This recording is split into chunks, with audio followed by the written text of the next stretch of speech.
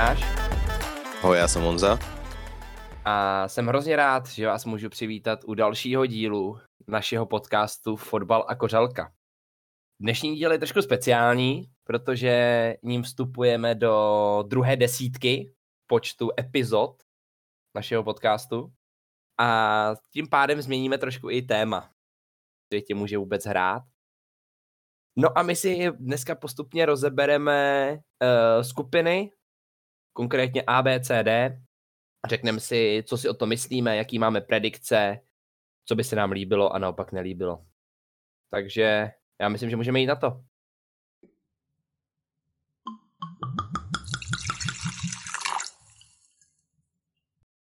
Mistrovství světa 2022 v Kataru. Pojďme se teda nejdřív podívat na to, nebo co si myslíme o tom, že to je vůbec v Kataru. Protože těch komplikací, které se kolem toho vyrojily, kolem té země a toho mistrovství je docela požehnaně. Mně se úplně nelíbí, kde se to koná. Nemám nic jako proti těm národům, ale je to blbost, aby to bylo v Kataru. I sám teďka tuším, jeden z těch vrchních představitelů, který o tom hlasují, tak říkal, že toho lituje už, že to tam dali. A doufám, že se do toho do budoucna poučej a prostě v takovýchhle zemích se to konat už nebude. Je to tak. Myslím si, že je to hodně nepříhodný ze spoustu důvodů. Myslím, že všichni z nás vědí, jak v podstatě se stavily ty stadiony, že to stavili zahraniční pracovníci, kteří nebyli placený nebo byli málo placený nebo umírali tam, jo, fakt v jako hrozný podmínkách pracovali. No. Ale i když přehlídneme jenom tohle a koukneme se na tu infrastrukturu tam, jo, že budou jenom zóny, kde můžete pít. Ty hotely jsou předražený. A určitě jste viděli na internetu ty fotky těch kontejnerů. A noc jedna v tom kontejneru stojí $200. Za jednu noc. Je to nejdražší World Cup ever. Nejenom z pohledu stavění těch stadionů, ale jenom prostě, abyste tam mohli jet. Jo. Nehledě na to, že prostě v jakou roční dobu to je. Uprostřed sezóny. Jo. Uprostřed sezóny na Vánoce, jako vlastně. Ono se v finále se bude odehrávat 18. prosince. To s nějakou tady jako turnajovou morálkou světovou, ať už to je Euro, nebo ať už je to klasický mistrovství světa v klasickou dobu, tak to je, že jo, v létě prostě. To je v červnu, v červenci a najednou ty vole zima. No. Hlavně je neuvěřitelný, že za 9 týdnů se odehrála celá základní skupina Champions League. Ty týmy odehrály za 9 týdnů 6 zápasů Champions League. A k tomu všechny ty ligový zápasy. Vidíme to, jak se to podepsalo na hráčích, na všech těch zraněních. Na hráčích světové úrovně, který prostě nemůžou jet na ten World Cup, protože se prostě zranili. Tom, kolik je tam zápasů. Jo, bylo to hrozně nabitý. Vlastně i pro týmy, který tam třeba na ten, nebo pro země, pro národy, který na ten World Cup ani nejedou. Vidíme to teďka třeba i jako na České republice v reprepauze, kdy prostě Plzeň, Slavie, Sparta odmítají pustit hráče na ten represraz, protože jsou prostě extrémně přetížení. Dotýká se to zkrátka i těch národů, kteří tam nejedou. Ten fotbalový ročník je úplně rozhozený kvůli tomu. Jo. A myslím si ale, že když se na to podíváme ještě z pohledu týmů, tak si myslím, že spoustě týmů to třeba jako hraje na ruku, jako tady ta reprepauza. Že máme týmy, jako je třeba Bournemouth Premier League, kterým to asi úplně nevadí, měli výborný teď zápasy, teď se jim vlastně nedaří. Jo. Union Berlin, kterým se dařilo a teď to vypadá, že začínají odpadávat, protože jsou prostě unavený. Jo, tak zase jsou týmy, kterým se to jako hodí, ale myslím si, že z většiny, jak jsme říkali, že je to nepříjemný pro ty týmy. Musí být opravdu hrozně, no. Jsem rád, Honzo, že jsme v tomhletom zajedno, že si myslíme, že to prostě to pořadatelství je trošku nešťastný v této lokaci. A doufejme, že zkrátka ta volba pořadatelských zemí bude na příští turnaje lepší. Tak. Na druhou stranu ještě bych teda zmínil poslední bod k tomu, že vzhledem k tomu, že je to World Cup, tak by prostě odpovídalo, že jednou prostě za čas to musí být v takovýhle zemi, jako je nějaká země Blízkého východu. Jo. Vím, že to nejsou fotbalové státy, ale přece jenom je to prostě světový šampionát. tak by prostě odpovídalo, že v průběhu let se to prostě vždycky musí odehrát. Buď v nějaké africké zemi, na Blízkém východě, v Ázii, v Austrálii, v Evropě. Ale je to špatný, tak. A je to prostě špatný, no. Ale v něčem máš jako trošku point tohleto. Si by to tam být mělo. Nevím, jestli ten Katar zrovna, protože prostě tam to byla otázka peněz, že jo? Zase na druhou stranu ne všechny země na Blízkém východě si to můžou dovolit uspořádat takovýhle mistrovství. A hlavně jako ne, že by to chtěli, jako myslím si, že třeba Irán, který se těch mistrovství světa účastní docela pravidelně, tak si myslím, že by to jako pořád ani nechtěl. No hlavně bys to neměl jak dovolit, jako. No. To je druhá věc, ale myslím si, že ani jako by je to nenapadlo prostě, že by jako to pořádali mistrovství světa ve fotbale. Nevím tak. Teda, já jsem s nikdy s žádným Iráncem nemluvil a už vůbec ne s jejich fotbalovou asociací, ale předpokládám, nebo jdem, tak to na mě působí, že oni by to ani pořád nechtěli. Ten Katar to na mě jako dává dojem, že to chtěli udělat jen proto, že je to úplně jedno, jako to tam vůbec nejde o fotbal, že jo. To i když se to konalo třeba v té Africké republice, tak tam se tím jako žilo. Teďka mi to přijde, že tam je to opravdu otázka jenom peněz, jak se to vyždímat úplný kvanta maximum. A máme tady fotbal, no, je to spíš takový prostředek na to, jak získat prachy, ale ten fotbal je úplně šumák, jako úplně šumák. To je další věc, která se mi jako nelíbí. No, teda, no. Na druhou stranu zase jako vidíme skrz týmy v Evropě, že arabské země investují velmi do týmu. Vidíme to Manchester City, Paříž, jo. To je pravda. Je to zase, aby se zviditelnili, ale když na to ty peníze mají, tak jako jo. Myslím si, ale že jo, jakože když investuji takhle do týmu, tak to vůbec nevadí, ale s tím pořadatelstvím, ty vole, já to mám prostě proti srsti, mi to jde trošku. Mě teda jako ještě trošku musím říct, že vadí, jak se k tomu postavila spousta nároďáků. Že v podstatě jako dělají z toho takovou jako politickou kauzu a všichni jsou jako, že prostě proti Kataru těm lidským právům. Já nespochybňuji, že se tam porušují ty lidský práva, jo. Na druhou stranu tohle je prostě fotbalový mistrovství a myslím si, že jo, ať k tomu něco řeknou, ale myslím si, že u některých těch národních celků je to už fakt jako přehnaný. No. Že víc by se FIFA teď vydala vyjádření, poslala dopisy těm představitelům federací jednotlivých, který se tam účastní, těch týmů. A kde jim řekli, ať se spíš soustředí na fotbal. A já musím říct, že do určitý míry FIFU chápu. Nemůžu souhlasit s tím mistrovstvím světa v Kataru, ale chápu, že v podstatě řekli těm jednotlivým nároďákům, ať se spíš soustředí na ten fotbal. Ale to jako, si myslím, že... Jakmile do toho začne, to je takovej už taková klasika, prostě, že do toho fotbalu se do toho ta politika nebo ty jiný téma, než ten fotbal tahají vždycky, protože prostě je to nejhranější sport na světě, nedej bože, ještě když se v takovýmhle když se v takovýmhle sportu, jako je prostě fotbal, koná takovýhle obrovský turnaj, jako je mistrovství světa, tak je jasný, že těm nějakým politickým tématům se to prostě nevyhne, ale nepatří to tam. Prostě to je fotbal a mělo by se to oddělovat. Myslím si, ale celá ta debata o tom pořádání toho World Cupu tam je jako na 2 samostatný podcasty. No to určitě. To jsme jenom zhrnuli tak jako naťukli lehce. A to není, proč jsme tady dneska. Dneska jsme tady kvůli preview 4 skupin prvních A, B, C, D. Já si myslím, že už je čas to otevřít, Matyáši. Nemyslíš? Pojďme na to, Honzo. Pojďme řešit fotbal a ne tu politiku, jak jsme teďka říkali. Přesně tak. Já jsem si připravil skupinu A a C a Matyáš B a D. Takže budeme abecedně, začneme ve skupině A. Skupina A má týmy Kataru, Ekvádoru, Senegalu a Nizozemska. Je zde to domácí tým, který bude otvírat mistrovství světa zápasem s Ekvádorem, tuším, že 20. listopadu. A začal bych katarským celkem. Katarský celek je velmi zajímavý.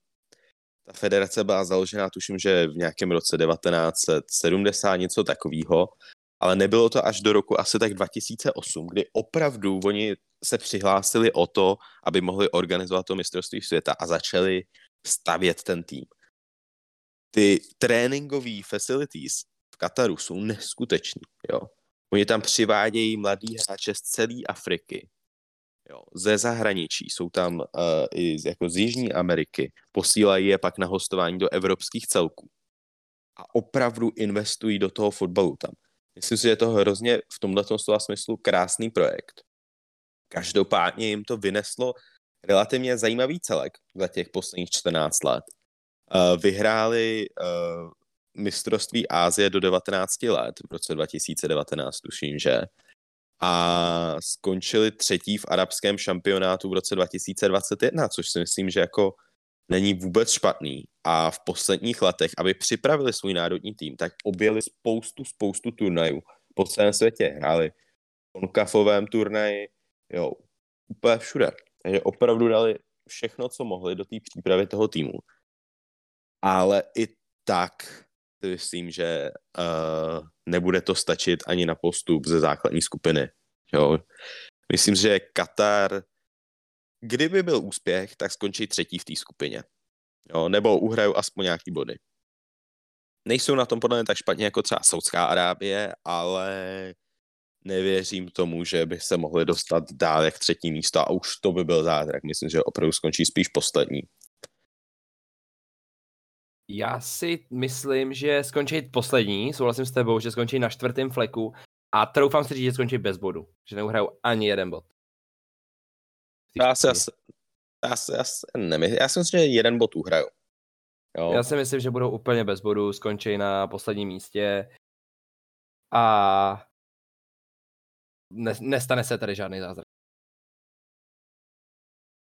Uvidíme. Já si myslím, že prostě když uhrajou nějaký ten bod, jak říkal Matyáš, jo, myslím, že nejlíp můžou skončit třetí a to by musel opravdu znamenat kolaps nějakého jiného celku, což je nepravděpodobné.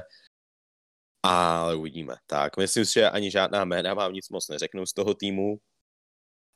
Jediný, co bych zmínil, takže 9 z těchto hráčů v základní sestavě je narozený v Kataru. Takže aby to nebylo, jak to bývá u hokejového šampionátu, že je tam spousta hráčů, kteří hrají za celky, který se nemají s tou zemí cokoliv společného. Ale to samozřejmě jenom u těch Koreí a těch nehokejových národů. Takže až na 2 hráče jsou tady všichni narození Katařané. Na jejich obranu. Ale to si myslím, že stačí. Dále bych se podíval na reprezentaci Ekvádoru. Ekvádorská reprezentace nepatří k nejlepším. Je 44. Ve FIFA žebříčku. Dostali se tam docela náhodou na ten World Cup. Jejich cesta nebyla opravdu jednoduchá. A v podstatě k tomu, co hrajou, tak je to takový... Hrajou takovej autobus. Jo. Hrajou prostě protiútoky, jo. Jsou to jeho Američani, takže šikovní hráči, všechno, ale neznáte žádnýho jeho ekvádorského hráče asi. Jo. Ten tým je tam Valencia, který hrál že, za Manchester United, ale to je tak všechno, už i ten je staroušek a hraje v Jižní Americe někde, ale jinak tam prostě nikdo moc není. Ale i tak je to v podstatě jeho americký celek a ten nemůžeme nikdy odepsat, takže si myslím, že ty si půjdou pro to třetí místo, jo. Na druhou stranu můžou překvapit a můžou předehnat i Senegal, ke kterému se za chvilku dostanu, ale nevěřím tomu. Jo, opravdu ten tým nezní dobře, jejich výsledky nejsou nejlepší a nemyslím si, že dostanou se ze skupiny. Možná Pervis Estupiñán z Brightonu stojí jako za zmínku mezi těmi jmény z té Jižní Afriky nebo z MLS. Jakože ten Premier League hráč, ale jinak je to prostě přesně jak jsi říkal, takový ten jeho americký tým, no. Nikdy nemůžete odepsat. Oni budou hrát dobře, asi. Ale myslím si, že skončí třetí před branama toho postupu.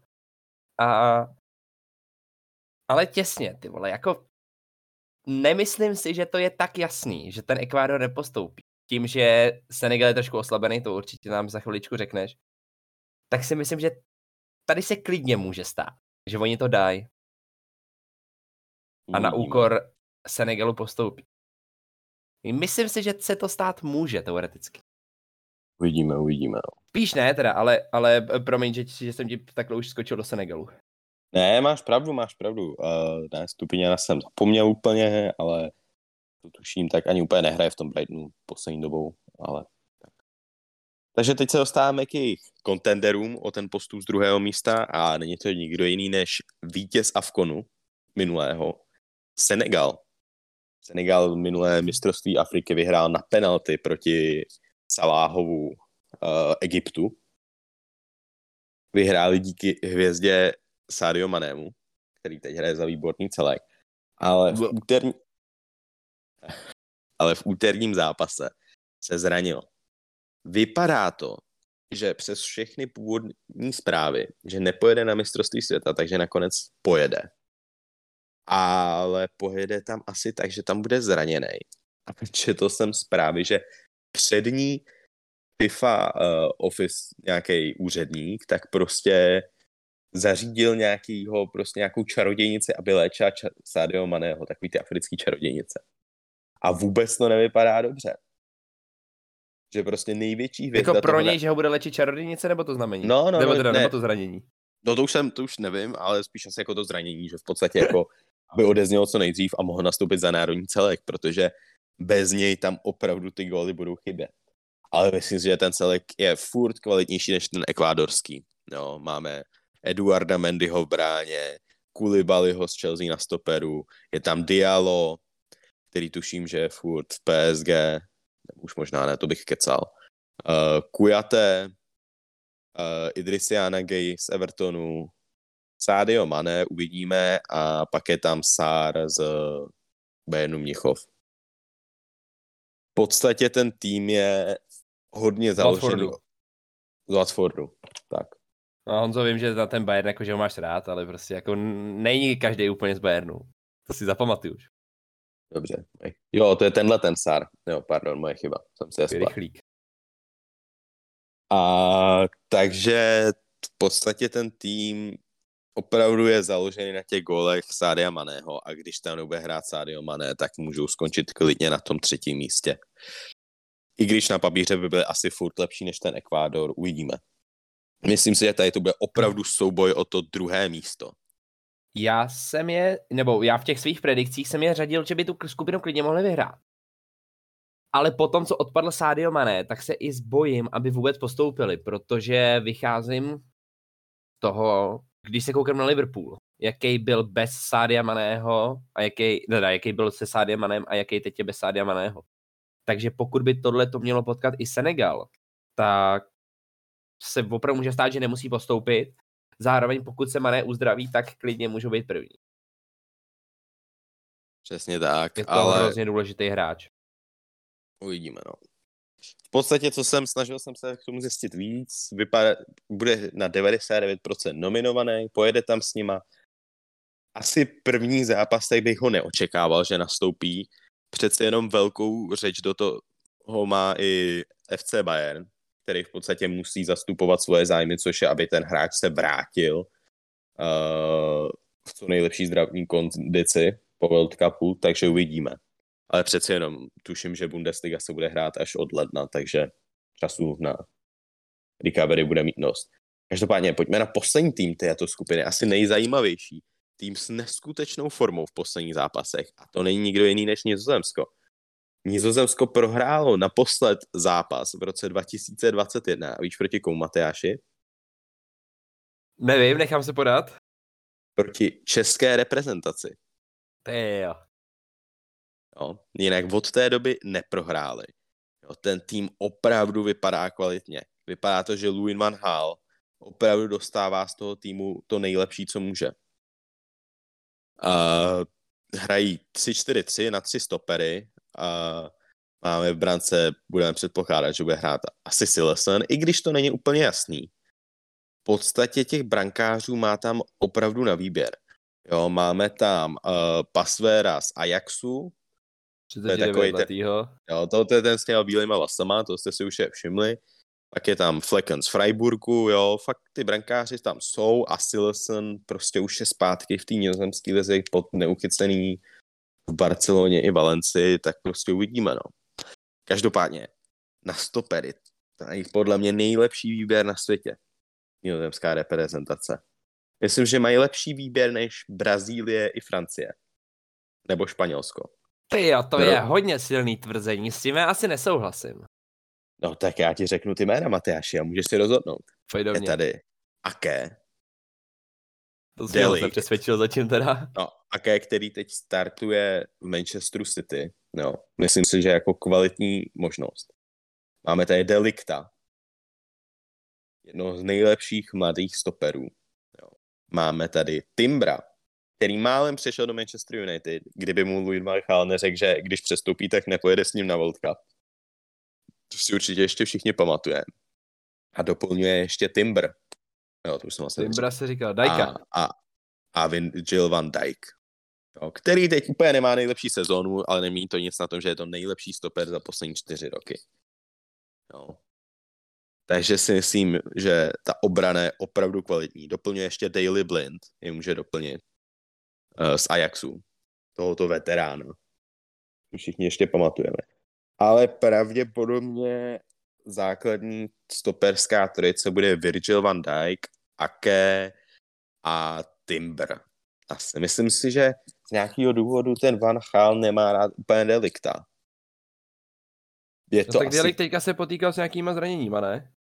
To je taky pravda, ale i tak, že v podstatě nikde jsem ho úplně neviděl, že by tam měl naskočit. Každopádně to je ta obraná trojice a v záloze je to trošku horší. Budou hrát v podstatě, je to spíš taková jako 5členná obrana. Díky tomu, že mají na pravého wingbacka hráče jako je Dumfries, který je ojedinělý tím, že v Interu hraje takovou roli obránce, ale v útočné fázi se z něj stává třetí hrotový útočník. Což je opravdu, on je takový hroťák, co hraje pravýho beka v podstatě. No? Prostě takový velký hráč tmavší pleti, který prostě, když jdete do toho útoku, tak tam prostě naběhne po tom křídle a je schopný dávat ty góly. On všichni rozrazí, on má tělo jako kráva teda mimochodem. Tak. Vlevo je spíš taková defenzivnější role, tam tu bude hrát asi Blind a v záloze bych předpokládal pak De Jonga a Kopenmajera. Jo, ale těch možností vedle toho De Jonga je spousta. Nejde Wijnaldum, to už víme, ten je zraněný a asi by ani tak už podle mě nehrál. Gini. Takže tam uvidíme. Jede i mladičký Xabi Simons, pojede asi. Jo, těch možností je tam opravdu spousta do té zálohy. Simon má neskutečnou sezónu v PSV a útok je taky obtížný podle mě vybrat. Máme tam Gakpa, který pravděpodobně přestoupí podle mě v zimním přestupovém období do Manchester United nebo někam. Jeden z nejvíc hráčů s nejlepší formou tuto sezónu. Jo, fakt jako neskutečná forma. Útoku vedle něj bude hrát asi Depay, který ale také má problémy se zraněními. Takže ještě uvidíme. Nevím, jestli nakonec vůbec pojede. A zprava bude hrát podle mě Bergwijn, který se vrátil do Ajaxu a znova se stává hráčem, kterým byl předtím, než přišel do Tottenhamu. Další hráče, který bych zmínil, je Dan Juma z Villarealu, který tam může zahrát v útoku. Xavi Simons hraje hroťáka, teď v tom PSV jsem koukal. Luke de Jong, hvězda Barcelony, bejvalá.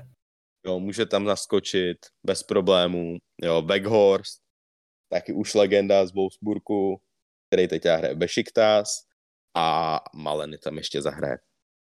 Myslím si, že Nizozemsko vyhraje tuto skupinu, ale rozhodně to pro ně neznamená nic dobrého, protože v dalším kole by se utkali s druhým celkem z skupiny Anglie, což by znamenalo Wales USA.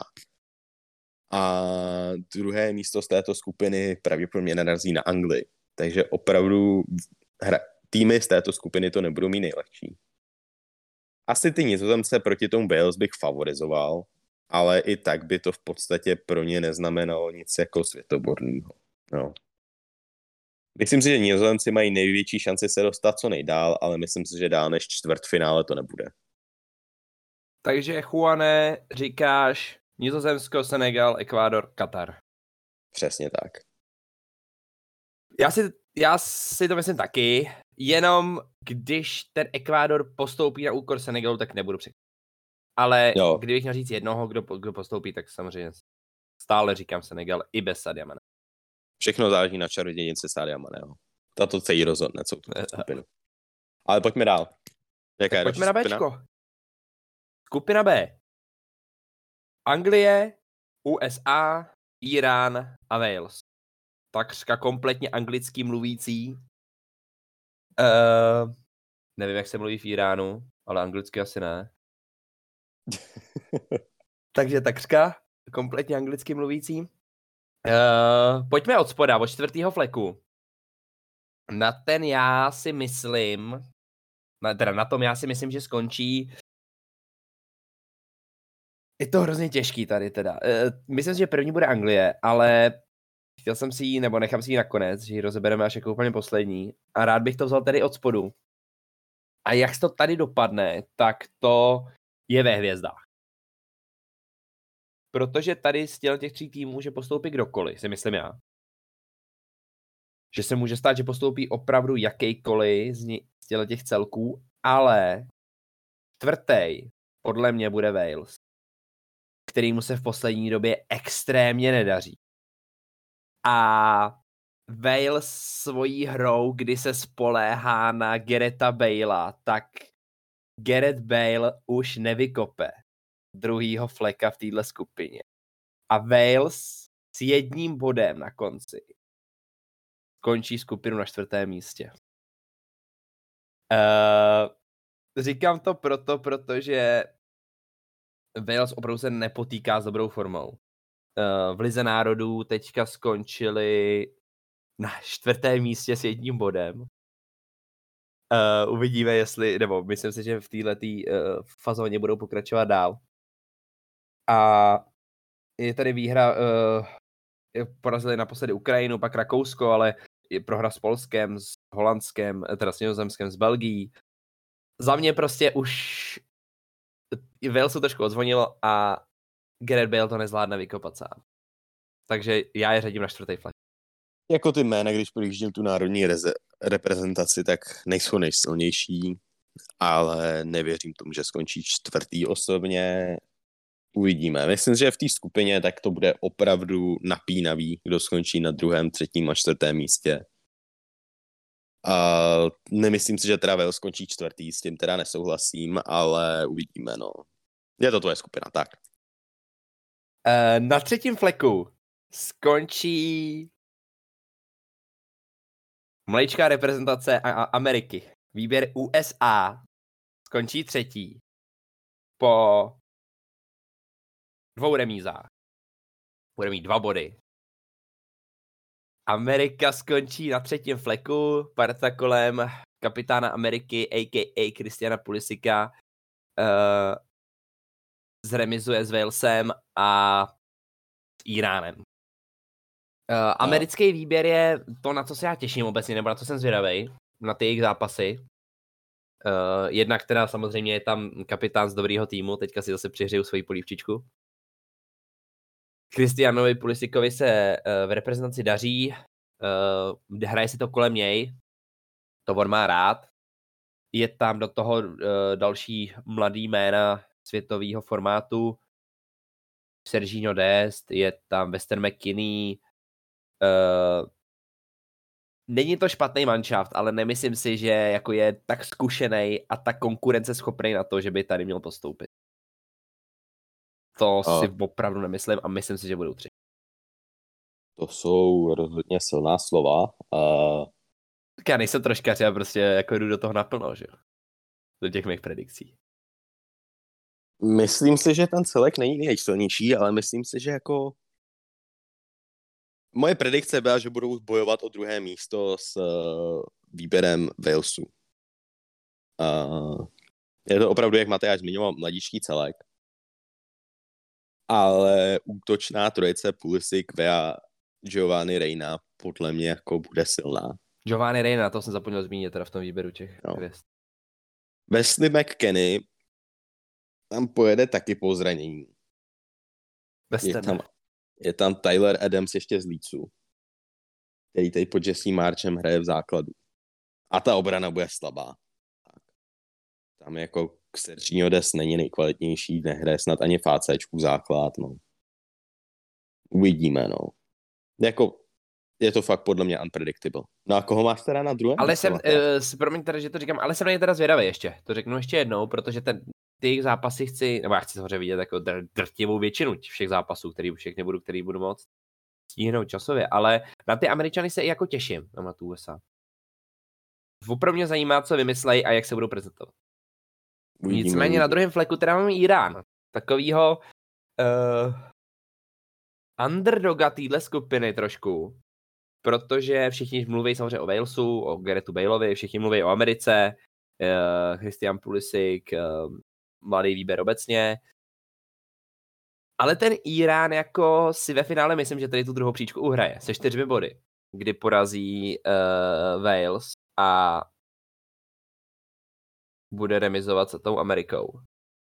Takže se 4 bodama oni postoupí, jako, protože to je tým, který je jako úplně pod radarem. Jako nikdo si nikdy podle mě nepustí jen tak zápas Iránu. Minimálně tady v našich krajích konci. Ale oni se vůbec neprezentují špatně. Koukal jsem se na nějaké jejich statistiky. Mají hodně výkyvy ve výkonech. Oni prostě dokážou remizovat 1-1 se Senegalem, ale prostě potom prohrajou třeba jak s Jižní Koreou. Jo. Myslím, že 2-0 jo, prohráli. A ten zápas byl opravdu špatný. Potom zase dokážou porazit Uruguay, co sice přátelák, ale zase naopak se tam prezentovali skvělou hrou. Prej. Ty zápasy jsem neviděl, je to všechno jenom, co jsem si četl. Takže zkrátka vycházím z toho, že Irán se tady potká s formou a prostě postoupí. A narazí potom na Holanďany. Protože druhý z Bčka jde na prvního z Ačka. OK. My máme s Matyášem do iránské reprezentace skauta Olivera, který teda na Irán nedá pustit, takže vycházíme asi z toho. A uvidíme, no. Uvidíme. Za mě Irán druhý 4 body a první flag téhletý skupiny obsadí Anglie, která je jeden ze 4 největších favoritů na turnaji. Uvidíme, jestli to bude, jestli pohár poputuje domů, jestli bude It's Coming Home. Za mě, já si myslím, že ne. Já si myslím, že Anglie bude extrémní provar a že vypadne ve čtvrtfinále. Potom, ale to už předbíhám, skupinu vyhraje a vyhrají s 9 body. A i díky tomu, že budou trošku na vavřínech, nebo že budou jako se vznášet hodně vysoko, tak usnou trošku na vavřínech a vypadnou, jak říkám, ve čtvrtfinále. Rozhodně nebude It's Coming Home, podle mě teda. Ale ten tým na tom papíře prostě vypadá silně z hlediska jmén, ale už to není silný, myslím, že to není silný z pozice trenéra teda hlavně. Že Gareth Southgate jako je nepříliš dobrá volba na volbu hlavního trenéra, který by měl přivést pohár nějaký domů. A když se na to koukneme, Honza rozebral ty Holanďany, jak to asi bude vypadat. Myslím, že tenhle ten favorit této skupiny by si tohleto privilegium zasloužil taky. V bráně bude asi Jordan Pickford, protože má formu. Aaron Ramsdale taky, ale Jordan vždycky, když chytá za Anglii, tak je to úplně jiný Pickford. To víme, že předvádí velmi dobrý výkony a Anglie na něm stojí v tomhle. Gareth Southgate mu bude věřit dál. Myslím si, že Anglie bude hrát zase na 3 stopery, protože takovouhle hrou se prezentujou docela dlouho na Euro i na posledních i na posledním světovém šampionátu. Jestli se uzdraví Kyle Walker, bude pravděpodobně hrát on na pravém stoperu z těch 3. A dále by ho měl doplnit si Harry Maguire, protože Gareth Southgate nevzal z nějakého nepochopitelného důvodu Fikayo Tomoriho. Řekl, že si není jistý, že takhle mladý hráč by měl ze sestavy vyřadit třeba právě Harryho Maguirea, který patří k jedním nejlepším, k jednomu z nejlepších stoperů na světě, dle jeho slov. Což musel být asi ožralej, nebo sjetej, nebo všechno dohromady. Takže Harry Maguire pravděpodobně i kvůli tomuhle vyjádření hrát bude. A na pozici třetího stopera se nabízí John Stones, nabízí se Conor Cody, nabízí se Eric Dyer. Já bych dal šanci Conoru Codymu, protože taky má jednak dobrou sezónu a přijde mi lepší než Eric Dyer. Ale John Stones by hrát taky mohl. Ten si myslím, že bude hrát, jestli ten neuzdraví Kyle Walker, tak ten tam asi zaskočí a zasáhne. Na těch pozicích dvou wingbacků zprava lze asi očekávat Trenta Alexandra-Arnolda a zleva je tam Luke Shaw nominovaný. Ale nedivil bych se, kdyby nějaký zápas začal hrát na tom levém wingbacku Kieran Trippier.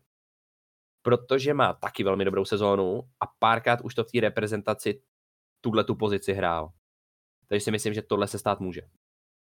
No, podle mě jako Trippier v základu je jasný, buď zprava nebo zleva. Prostě záleží na tom Kyleu Walkerovi. Myslím, že jako varianta v podstatě můžou hrát na 4 vzadu, na 3. Máme tady i Bena Whitea, který hraje pravýho beka v posledních zápasech. Je to taková defenzivnější možnost. To bude sranda, až budou hrát na 4 vzadu a Trent Alexander-Arnold a Kieran Trippier budou na levici a v základu začne Ben White na pravém beku. No, jako s tím Trentem prostě nemá dobrou sezónu a myslím si, že v podstatě to, co hraje v Liverpoolu, tak nemůže hrát v nároďáku pozici a to, jak hraje. To nemůže, ale myslím si, že to je prostě... Já jsem rozhodně teda tým Reece James, jako když se bavíme o pozici nebo o nejlepším pravém beku na světě, minimálně anglicky. Ale asi Trent by hrát měl. Asi i když nemá tu dobrou sezónu, tak já bych to opravdu udělal tak, že bych dal toho Trenta zprava a hrál bych toho Trippiera zleva. Párkrát to hrál a Trippier je fakt dobrý. A standardky bych možná dokonce nechal na toho Trippiera. Jo, to rozhodně. Nechal bych to na minimálně třeba ty centrovaný, nebo a tu střelu si to asi postaví Hurricane. Ale ty centrovaný bych radši to nechal kopnout Trippiera než Trenta. Anglická obrana je rozhodně kontroverzní téma. To v každém případě. Mimochodem to je to, proč si myslím, že vypadnou ve čtvrtfinále. Maximálně v semifinále, ale myslím, že tam se nedostanou. Myslím si, že opravdu tam bude vypadnutí ve čtvrtfinále. Pojďme do zálohy. Je tam pár zajímavých jmen, která tam byla nominovaná. Je tam, samozřejmě to asi o kom nikdo nepochyboval, tak je Declan Rice, Jordan Henderson, Jude Bellingham. Asi se nepochybovalo ani o Masonu Mountovi, který má taky docela dobrou sezónu. Ale je tam Conor Gallagher. I jako fanouška Chelsea musím říct, že mě to trošku překvapuje. Gallagher je určitě talentovaný mladý, ale když se vyjádří k Fikayu Tomorimu, že ho nechce vzít, že je moc mladý a neskušený a vezme tam Conora Gallaghera, tak to jsem teda jako překvapený a čumím. A je tam Calvin Phillips, který toho teda letos opravdu moc neodehrál. Ale je tam. Moc to nechápu. A myslím si ale, že si asi nezahraje, protože nebudou hrát, jestli budou hrát minimálně na ty tři vzadu, no na 3 stopery, tak nebude hrát 2 defenzivní štíty a to, že bude hrát Declan Rice je, troufám si říct, jasný. Takže ten Phillips je tam, jestli třeba ho tam vzal jako v strategii City, že ho tam prostě má a kdyby náhodou přišel nějaký zápas, že by dal někoho na osobku, že by bránil nějakou superstar, tak ho tam třeba nasadí, ale jinak si myslím, že si nezakope. A 2 jména, který pro mě začnou, nebo by měli začínat v té záloze, tak je Declan Rice a mladičký, velmi talentovaný Jude Bellingham. Jo, jako myslím si, že Bellingham musí hrát, protože má neskutečnou sezónu zatím. Jo, je gólovej, do obrany, všechno, jo, takže myslím si, že jako ty dva záložníci bude Declan Rice a Jude Bellingham. No a ta front three? To je otázka. Tak, myslím si, že jedno jméno je asi nespochybnitelně jasný, a to je Hurricane, Harry Kane, na hrotu hrát bude.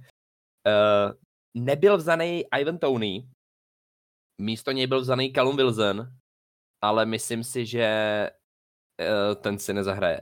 Jako, nevím, co by se muselo stát, aby hrál Callum Wilson. A 2 křídla, no. Těch jmen je tu raketa a myslím, že jsou všichni takřka stejní, že to není, že by třeba jako na pozici toho hrotového útočníka někdo vyčníval na někoho jiného. Je tam Bukayo Saka, je tam Marcus Rashford, je tam Phil Foden, Jack Grealish, je tam James Madison ještě, který je teda tady řazený jako v útočnících. Hrál by asi spíš tu zálohu, ten si myslím, že se klidně může dostat do nějakého zápasu, ale spíš teda z pozice toho záložníka. A Raheem Sterling, ještě toho jsem nejmenoval. Takže Foden, Grealish, Rashford, Saka, Sterling. Tohle je prostě 5 hráčů a potřebujete si z nich vybrat 2 křídla. A úplně Garethu Southgateovi nezávidím, protože jak si myslím, kvalitativně jsou na tom všichni velmi podobně. No jako, jde tam o to, jako, že Saka je zraněný, pravděpodobně ještě furt, takže podle mě nenaskočí do všech zápasů v základní skupině. Sterling nemá nejlepší formu. Na druhou stranu si myslím, že jako v základu bude hrát Foden určitě, na jednom z těch křídel nebo na pozici útočního záložníka. A myslím si, že i Rashford se tam dostane, který teď má docela, dává ty góly a je oblíbencem Garetha Southgatea, myslím. Myslím, že v základní skupině uvidíme Rashforda. Pak já uvidíme. Si myslím teda, já bych to sázal na Foden Sterling. Jo, asi jo. Asi tam uvidíme oba. Uvidíme. No takže ta Anglie je dobrá, minimálně hezká dopředu a třeba i z hlediska té zálohy teda, to se mi fakt líbí.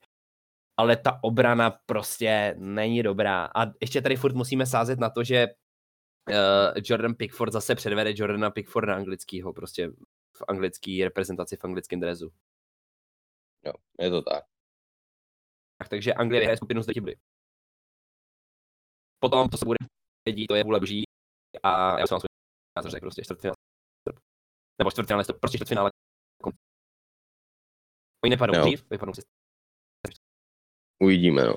Jakože ten tým je kvalitní na papíře, ale v podstatě poslední výkony úplně neukazují na něco extra.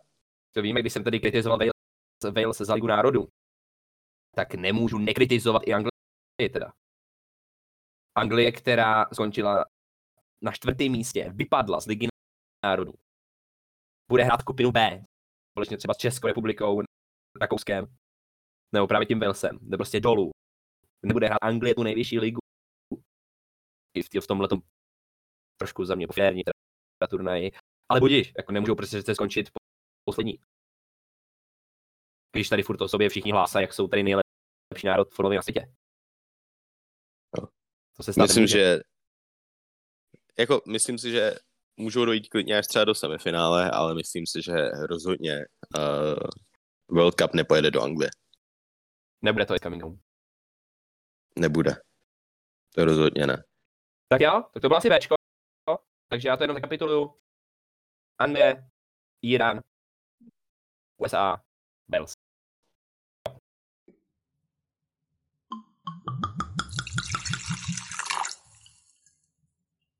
Tohle to teda bylo Ačko Bčko. My jsme jak nepočítali, že se s tím s Honzou zakecáme takhle dlouho. Ale zkrátka chceme být profesionální a rozbíráme všechno do oky.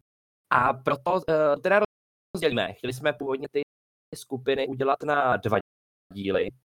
Že uděláme A, B, C, D a F, G, H. Ale nakonec z toho teda budou díly 4.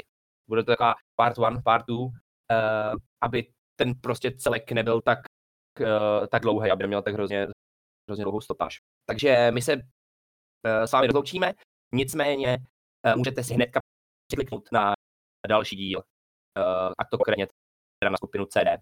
My se zaměříme na 2 velký favority tohohle turnaje. Takže neváhejte a pojďte nás poslouchat dál, jen si překlikněte.